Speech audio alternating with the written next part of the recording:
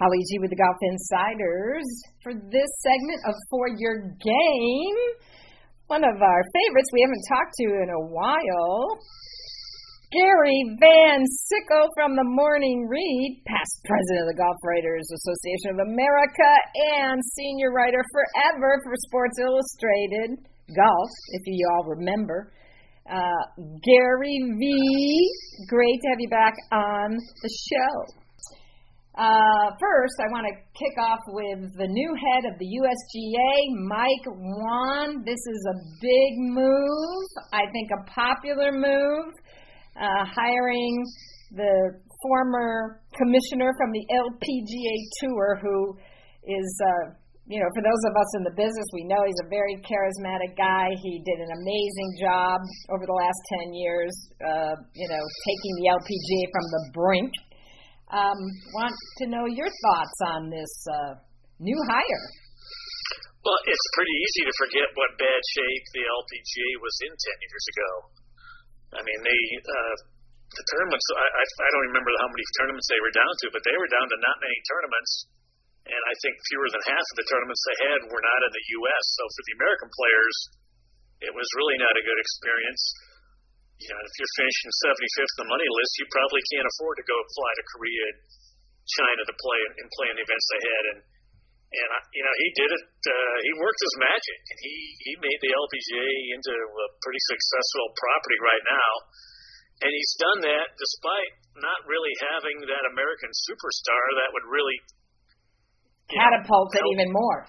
Yeah, it would really help it in America. They've got Asian superstars and Korean superstars. I mean, LPGA is huge in Japan and Korea, but they've done this without having, let's say Michelle Wie had kept playing and won 4 more U.S. Opens and was like Annika, and she won everything in sight. That would be the dream come true, the real face of the LPGA, and they didn't have that, and he turned it around anyway. So I don't think you can underestimate what a great job he did with the LPGA. And this, I think we all, there were stories when he announced his surprise resignation that, he must be going to the USGA because Mike Davis had already said he was interested in stepping down. So it was a good fit. Of the two, I mean, the bigger story is, why would Mike Davis step down? And he's still relatively young. I mean, he loves golf. The untold story there, and I don't know this for a fact, but look, the USGA was losing a lot of money. They let go of a lot of employees. I mean, they basically the budget was broke, despite the $1 billion deal they had from Fox, which they only got 5 years of. But they were getting $93 million a year from Fox, and yet somehow their budget went into the ditch. Now, how can that happen? Well, it can't happen, and somebody has to get blamed for it. And Mike Davis was in charge, so whether it was his fault or not, I think that certainly might have caused the door to open, the exit door to open for somebody to say, yeah, this didn't work, and we had $93 million a year and we blew it. So there's two stories there. Mike Wan did a great job, and the USGA just couldn't handle the money end, and they need somebody who can do both. And I think Wan is the guy for the job. And I haven't read one word anywhere of anybody saying, well, this isn't a great move. This is probably the best hire the USGA has ever made. At an important time, because there have been lots of conversations over the last few years, Gary, amongst us insiders, that was the USGA becoming irrelevant. I mean, for those of us in competition golf, the USGA governs amateur golf in the United States and Mexico. However, if you get down to, average Joe going out there to play golf who doesn't have a handicap and, doesn't play in competitions, what does the USGA do? They sort of, I think, also lost their, public face to most amateur golfers, or had not found a way to bridge that, and had, I think, gotten more deep in the weeds really, if you think of it on the tournament side, of course, they provide the rules. But if you look at some of the things, they've been doing, including this whole thing about the distance, controversy with the ball, who's that benefiting? Is that benefiting the average player? Yeah, they've had a lot of stumbles. I mean, if you just look at let's just stick to U.S. Open setups. The Classic with Shinnecock a few years ago when they promised they weren't going to mess up the greens again like last time. And what happened? They messed up the greens just like last time. They had to change the rules basically after Oakmont, where Dustin Johnson's ball moved, and they spent 6 holes trying to decide if he should get penalized or not, or how to. Actually, I'm told they spent six holes of Dustin Johnson's play trying to figure out how to make themselves not look so bad because they were going to penalize him the whole time. These stumbles just made them seem less than competent. And you've got greens set up, that sloping green set up at 14 on the stimp, and the balls don't stay in place on it's not level, and the ball moved. Why is a player being penalized when he didn't touch the ball? So that led to a rules change. Just one thing after another, and then the whole budget escapade with Fox. The broadcast deal with Fox. What a Fox fiasco! Did a terrible job. Yeah, they had to bail out of that because it was so bad. So that was a bad decision, and they got that money, and then they wasted the money on who knows what. So you just look at all this. Now I thought they came back before last year with some fabulous rules changes. You can tamp down spike marks, which I recently realized. I'm so used to never doing that. I went all of 2020. I never tapped down a spike mark on a green because I don't do that because I forgot the rule change. So I'm kicking myself right now. But that was a great rule. Pulling the pin. Who doesn't think, except for a tiny minority of absolute purists, who doesn't think that's a good idea? It's great for watching golf on TV. When they leave the pin in, you can see where the cup is better. And those of us who play golf, it speeds it up unless you have one guy in your group who has to have it out. That was a simple little thing that helped. A lot of rules changes, and I think the only one they botched was the cutting the lost ball search from 5 minutes to 3 minutes. And look, how many incidents have we already seen on the PGA Tour where we went 20 years and hardly anybody lost a golf ball, and now it's happening in almost every major championship, and it may determine the outcome in some cases. So that was a rule change. I think that was the one I think they got wrong, but and the one I think they overlooked, which is probably one of the most misplayed rules, the stroke and distance penalty. Let's get rid of that one. Yeah, they came up with some, for recreational golf. Yeah, they came up with something you can do, but it's not something they would allow in tournament golf. That's the thing. They have these local rules, they call it. It's really a way to have bifurcation, but they don't want to admit that. But with like rangefinders. Yeah, rangefinders are legal in your competition under local rule. Oh, but we're not going to allow them in the U.S. Open. Well, either it's legal or it's not. Now you're picking and choosing where it's legal. That's bifurcation, which is 2 sets of rules. We're heading right now. They've got the big distance report out, and they are now taking comments from people about what to do about distance. They're not taking comments about whether we should do anything. They're taking comments about what we should do.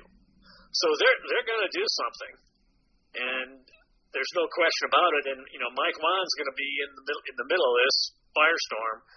But the equipment. There's really a lot of us outsiders or just recreational players. We watch golf and these guys are hitting the ball so far. These courses they play are obsolete. It's absurd. And I thought the turning point for me, and maybe for the USGA, was at Wingfoot on Sunday when Bryson DeChambeau hits a drive on the par 5 ninth hole, middle of the fairway. He hit it 374. And of course, he had spent months getting his body in shape, drinking shakes, putting on 40 pounds, working out to get to this, reshaping his swing. And he's playing with Matthew Wolff, who has done none of those things. He's just a natural. And Wolff hit it 388, hit it 14 yards past Bryson. So these are Happy Gilmore distances that two guys in the U.S. Open, 388 and 374. At that point, if guys are hitting a 388, now a par 5 has to be 700 yards. So I think, DeChambeau really helped bring a focus to this, which he's probably going to regret, but it seems obvious to me and a lot of people that you need the pros play a different game. They need different sets of equipment rules, and you need to rein them in and bring it back. And then once you do that, you can let the equipment companies go back to innovating for amateurs, because we're not hitting it too far. Nobody's lengthening their country club because the members are hitting it too far. I mean, that's not the problem. We're all, our handicaps still haven't changed much in 30 years despite this better equipment. So I think we're going to see some rules for the pros, and they have to do bifurcation, in my opinion. You can't have this big surge from the pandemic that kind of saved golf and then turn around and tell people, we're going to roll back the ball for you amateurs who aren't hitting it anywhere in the first place. So I don't think they could do that, and Mike Wan's way too smart to let that happen. But I think we're going to see some big changes for professional golf, and the equipment companies are just this is going to be a real problem for them. They're not going to be for it, but that's the way it goes. Another part of the USGA, you've seen the commercials. It's all about growing the game. However, if I think about the biggest, most successful programs, let's start with drive, chip, and putt. That didn't start out of the USGA. I mean, that was an initiative by Augusta National, and the powers to be there. I think it's probably become one of the greatest feeder systems for kids getting into the game and giving them that big dream. You got the First Tee program that, largely PGA Tour. You got the PGA of America. The First Tee isn't even about golf. It's about babysitting and learning. The First Tee is now the YMCA. It's not, golf isn't even part of their, isn't even the top 5 part of their curriculum anymore. So when you're talking about golf and juniors, you shouldn't even talk First Tee because it's more about life skills than golf now. It's totally changed. Well, if there's somebody that will come in and, he's also a marketing genius and a PR genius with, more passion to fill plenty of beer cups. I think Mike Wan's the right guy for the right time, and it'll be interesting to see where he takes the USGA. Yeah, the LPGA and the PGA of America have pretty successful junior programs, and the TGA is a privately run. I forget his first name. His name's Jacobs. What's his first name? Not John, but that's a real great program for juniors run through schools. So there's some good junior programs out there, but is there follow through? Do these kids ever keep playing through college or high school? I mean, I don't know. It's I'm just hoping this pandemic brought people back into the game, especially juniors. But I'm hoping it brought their parents back, because their parents probably are the generation we missed. So we need to get them back in the game to spread it. But they don't need to play at my course and get in front of me. They need to play at all the other courses. This is all about my convenience. I don't want to have to wait. Hey, one thing I do know is you got a pretty good game. You've played in a lot of serious competitive events. I'm not sure what you're claiming to be your handicap these days, or if it's a plus or minus. But I know one thing you know a lot about is side saddle putting, Gary. And I read a story on Morning Read this week about a new side saddle putter that's out. And I'm curious, it's supposed to be one of, the best method, draw it back, take it through, conjures up Sam Snead out there in the ghosts of tournaments past. But tell my listeners a little bit about side saddle and your thoughts. Well, here's the thing about Sam Snead. He went to side saddle because he was putting so bad, and he first started straddling the ball, and they didn't like the way that looked. And Joe Dye and the guys at USGA ruled that disallowed putting side saddle straddling the ball. So Sam had to reinvent that, and he's so limber. He went and gripped that club down, just a couple inches above the hosel because he could bend that far. Most people can't. If you think about it, and, that's a long time ago, but Snead never really complained much about his putting after he did side saddle for a while. He used to always complain about it. Once he went side saddle, he didn't putt bad, and you may remember the 71 PGA at Inverness, where I think he finished 5th or 6th at age like 66. It was a phenomenal week. You can't do that unless you putt well. There's a secret to side saddle that I learned from when I did a couple stories, and I talked to Dave Pels, and I talked to Peter Costas. I talked to David Cook. He's the guy who wrote the book 7 Days in Utopia. His character in that novel was a side saddle guy, and David's a side saddle guy. He's on a Waco Country Club, and he said, he'd be doing side saddle on the practice green, and somebody would be playing golf, making a turn, and they'd see what he was doing. They'd stop and say, "What are you doing?" He goes, "Oh, side saddle." And he goes, "Yeah, can I try that?" He says guys would come up and try it, and after a couple minutes, they'd make a couple 15-footers, and they go, "Yeah, this is pretty easy." And he go, "Yeah, it is." And they go, "Yeah, well, thanks." And they went on. There's still a stigma to putting side saddle that nobody wants to be seen doing it, much like when long putters first came out. If you were using a long putter, that immediately meant you couldn't putt. You couldn't make a short one. You were desperate. And nobody has come out in professional golf to play with side saddle and really change that image. But as David Cook said, people just don't want to be seen doing it. It's an embarrassing thing. But I'm telling you, inside of 5, 6 feet, it's easy to get good. And I think it's a better way to putt. There's a secret to side saddle that I learned from Dave Pels, and he learned it from this old guy who came in. Pels said he was at his putting academy in Florida. This guy came in and said, "Hey, you got a minute? I got something I want to show you." And Pels said, "Yeah." I rolled my eyes, but I wasn't doing anything. So sure, what do you got? This guy did putted side saddle. He went through all Pels' normal putting drills. He scored like the highest anybody had ever scored in the putting thing. Wow. And his secret was putting.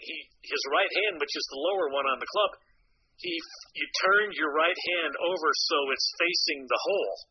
So the back of your hand is facing the hole, and you kind of just try to swing your middle finger. If you point it, you kind of swing it with your middle finger pointing down the line that you want to putt on. And this guy you're pulling the club instead of pushing it. And if you've got any kind of putting flinches or yips or whatever, this changes the motion. It totally takes care of it. And I'm telling you, you get behind the ball, you line the putter up, and then you get in your stance. And there's a lot of ways you can stand, but if you pull the club with your back of your hand, use that middle finger, it really works from 5 or 6 feet. Now the problem is it's easy because unless you've practiced side saddle for hours and hours, you need to look down at the ball and the putter when you're doing this. The problem is you have a 30 or 40 footer. If you look up at the cup, you can't see the hole and the ball and the putter at the same time. So one of the guys who helped me, I want to say Tim McDonald, he'd gotten really good. He just looked at the hole from 30 or 40 feet. He putted great with the side saddle. I never spent enough time. I couldn't imagine myself getting to that point where I could not look down at the ball while I putted side saddle.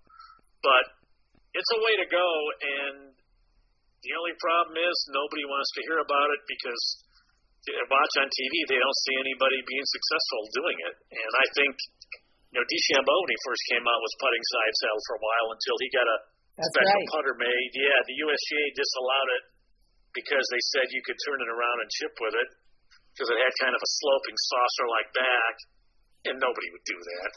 But that was their reason for disallowing his putter. And he got really mad about that, and he said, "I'm fed up with you paper pushers," and that was the end of that. So he went back to conventional. But he was, did he not? I think he won a tournament putting side saddle before he changed. I could be wrong. Maybe not. Maybe he just had some high finishes. But it's somebody's going to come out. Somebody's come out on one of the tours and putt side saddle. I've putted side saddle a few times. You get shaky in a tournament or whatever, and all of a sudden it's like I just don't feel like I can make this 3-footer. I'll go ahead and switch my grip around and putt a side saddle. And guys I'm playing with, may not even know. It's underrated, I'll tell you. You may totally freak them out, and that would be some competitive edge right there. It was a senior event 2 years ago. I did that on one hole. I got back in the cart, and the guy I was playing with, he said, "Did you just go Sam Snead on that last putt?" I said, "Yeah." He goes, "How come?" It's like, you got to do what you got to do. But there's potential. But there aren't many people you can talk to who know anything about side saddle.